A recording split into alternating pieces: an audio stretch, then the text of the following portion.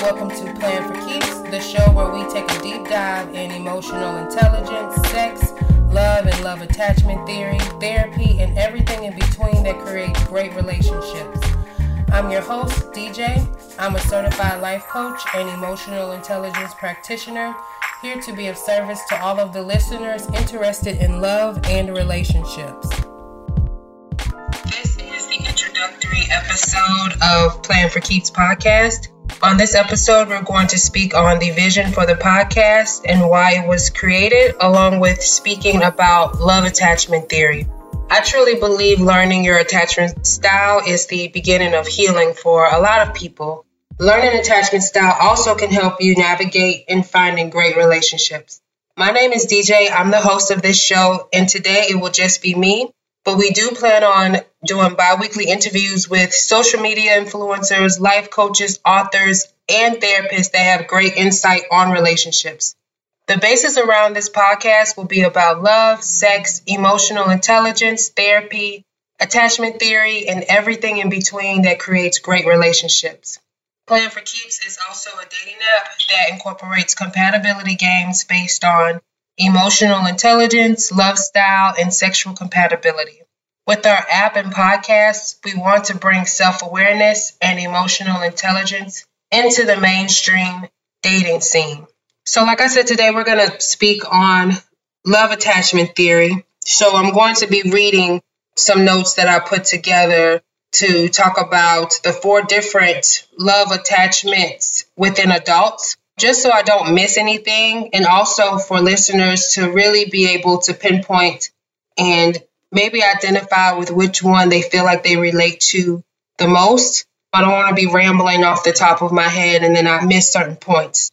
Love attachment theory is based on a theory introduced by British psychologist John Bowlby in the 1950s and 60s that proved that everyone has a certain love attachment style or manner and behavior in relationships based on their childhood experiences.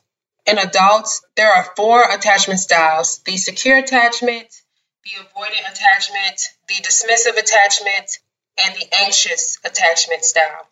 There are also different attachment styles labeled for children that show the upward pattern to how an adult can lead to one or the other attachment styles that I mentioned previously. Like I said, I'm going to briefly go into each attachment style. So the secure attachment style. People with secure attachment style often grow up in households where they feel secure.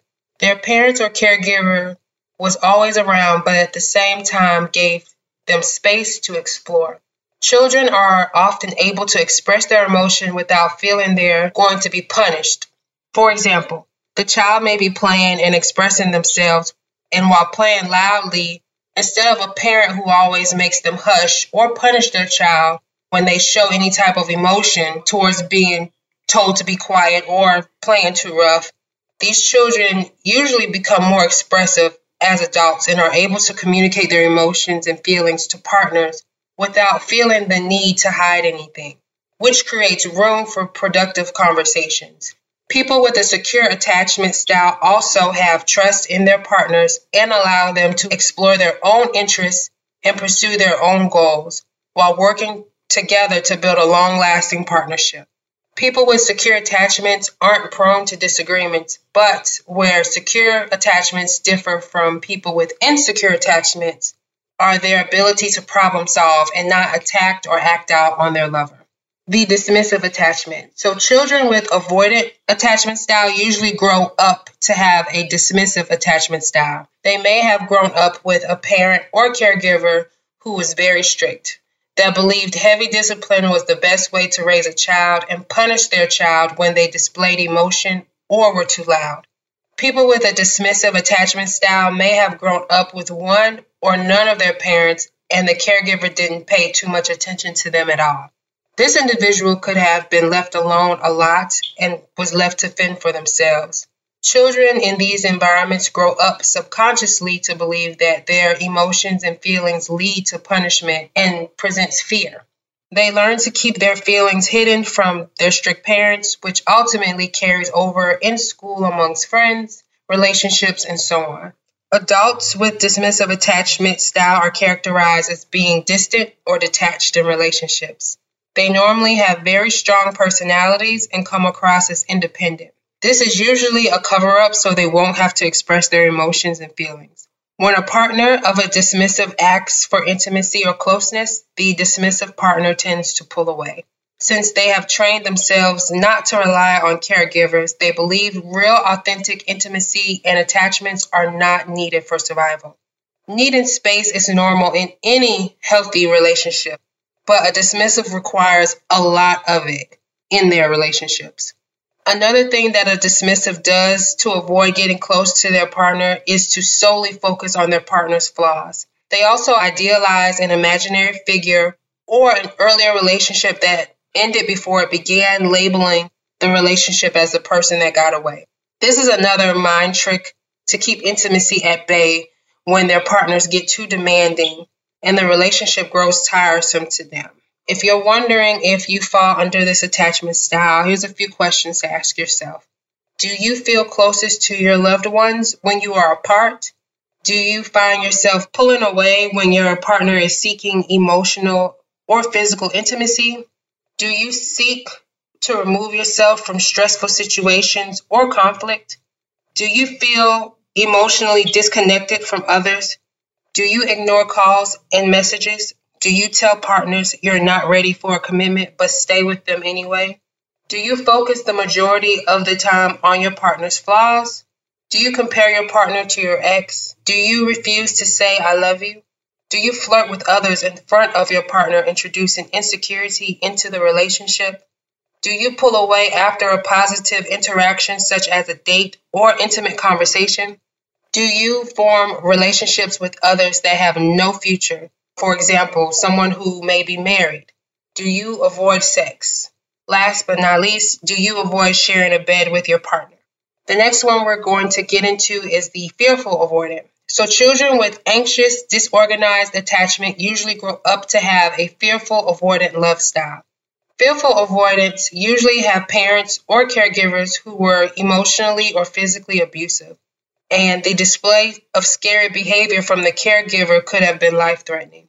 These children are in a terrible dilemma. Their instinct may be to flee for safety, but the safety may be in the very person who is frightening them. Parents can frighten their children in different, often unconscious ways. It might be through abuse or neglect, but it could also be through unresolved trauma and loss in the parent's own life that leaves him or her feeling afraid, which unintentionally scares the child. When placed in such a situation as a child, you become anxious, and it disorganizes your belief about love, safety, and security, causing fear without any resolution in the form of love. In response, they seek to avoid all social situations and contact with others. They see this as protecting themselves from harm. They become withdrawn and starved for love. The fearful and dismissive attachments share a lot of the same characteristics, except for the fact that the fearful avoidant hasn't fully given up on closeness and intimacy, but at the same time, they're scared of it. So when it actually comes to them, they fall back, becoming avoidant. As an adult, having a fearful avoidant attachment style of love can make it hard to maintain a stable, healthy relationship. They simultaneously fear of being too close and too distant from their partner. Fearful avoidants understand that they need to open up to get close, but getting too close can be fearful since they are afraid of being abandoned. They tend to become overwhelmed by the intensity and inconsistency of their emotion. They struggle to build trust and rely on their partners to do all of the work of building and trusting and have little faith in their relationships. Besides behaving unpredictably, their number one inner conflict is that they crave intimacy one minute and then they resist it out of fear of getting hurt the next. If you question if you fall under this attachment style, see if you can answer these questions below. Do you desperately seek emotional intimacy but simultaneously feel as though it's safer to be alone? Do you feel like emotional or physical intimacy will lead you to getting hurt? As a child, was your caregiver physically or emotionally abusive? Did your primary caregiver show love one minute and then hurt the next? Those are the questions you can ask yourself if you feel you may fall closer to the fearful avoidant, and if you answer yes to majority of those, that may be your dominant attachment style. The next one we're going to get into is the anxious attachment style. So children with anxious ambivalent attachment style usually grow up with anxious attachment style. Adults with anxious attachment may grow up with caregivers or parents who had the best intentions in the world for their child, but may have not been able to spend much time due to work. Some situations could be as deep as a caregiver or parent not approving of their child and ignoring them. As a child, you focus on the fact that your parent or caregiver isn't there for you. We view our first bonding relationships as inconsistent and not secure. Sometimes, as a result, we become clingy, desperately longing for attention. We believe the only way to get this attention is to raise our emotional state by screaming and throwing tantrums. In the other case of the parents ignoring and disapproving of the child, it could go as far as acting out in school and in other places. Once the child gets the attention they seek, they act ambivalent and detached, disguising their feelings of hurt and abandonment. Children with an anxious ambivalent attachment style often grow up to be unpredictable, moody adults that struggle with their self-esteem. Adults with anxious attachment want to be close and are able to be intimate with their partner. To maintain a positive connection, they give up their needs to please and accommodate their partner. But because they don't get their needs met, they become unhappy in the long run. Anxious attachment style adults also are known as people pleasers and will save their partners, often getting bored with secure partners, not knowing what to do with themselves in a stable relationship, feeling they have to prove their worth and work for a great relationship. Normally ignoring all of the signs of a bad partner and looking for potential only and idealizing the thought of being in a relationship rather than the actual state of the relationship. They're preoccupied with the relationship and highly attuned to their partner, worrying that he or she wants less closeness. They often take things personally with a negative twist and project negative outcomes. This could be explained with brain differences that have been detected among people with anxious attachment. To alleviate their anxiety, they may play games or manipulate their partner to get attention and reassurance by withdrawing, acting out emotionally, not returning calls, provoking jealousy, or by threatening to leave.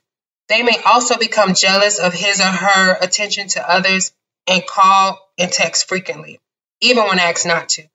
If you can answer yes to a majority of the questions below, you may fall under the anxious attachment style. When you argue with your loved one, does it make you feel extremely anxious or overwhelmed? When your partner requests a little alone time, do you hound them for attention until they give in? Do you feel the need for constant reassurance within your relationship? If your partner is away, does it make you question their love for you? Do you hang around your partner's workplace hoping to run into them? Do you make empty threats about leaving?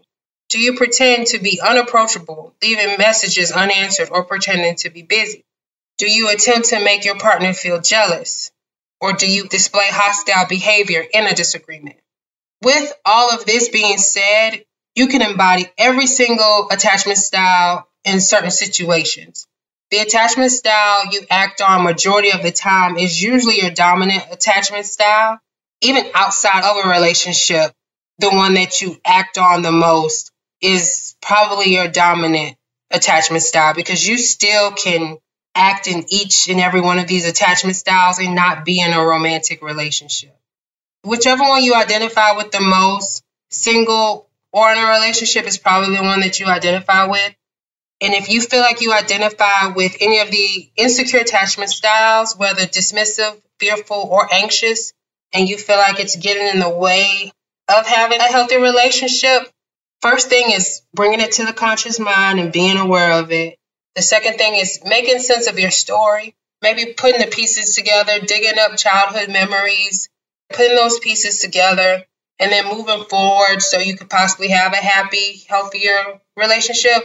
Sometimes those wounds can be so deep that you may need therapy or you may need, there's self-help books. There's a lot of different things you can do to dig more into your attachment style and see how you can move towards, I would say, a secure attachment style, but I believe being more secure within yourself. So say if you're an anxious attachment and you have self-esteem issues or you're worried about your partner I'm sure you'd want to lean more towards being more secure within yourself, not worrying about your partner so much so you don't look so crazy or not having self-esteem issues.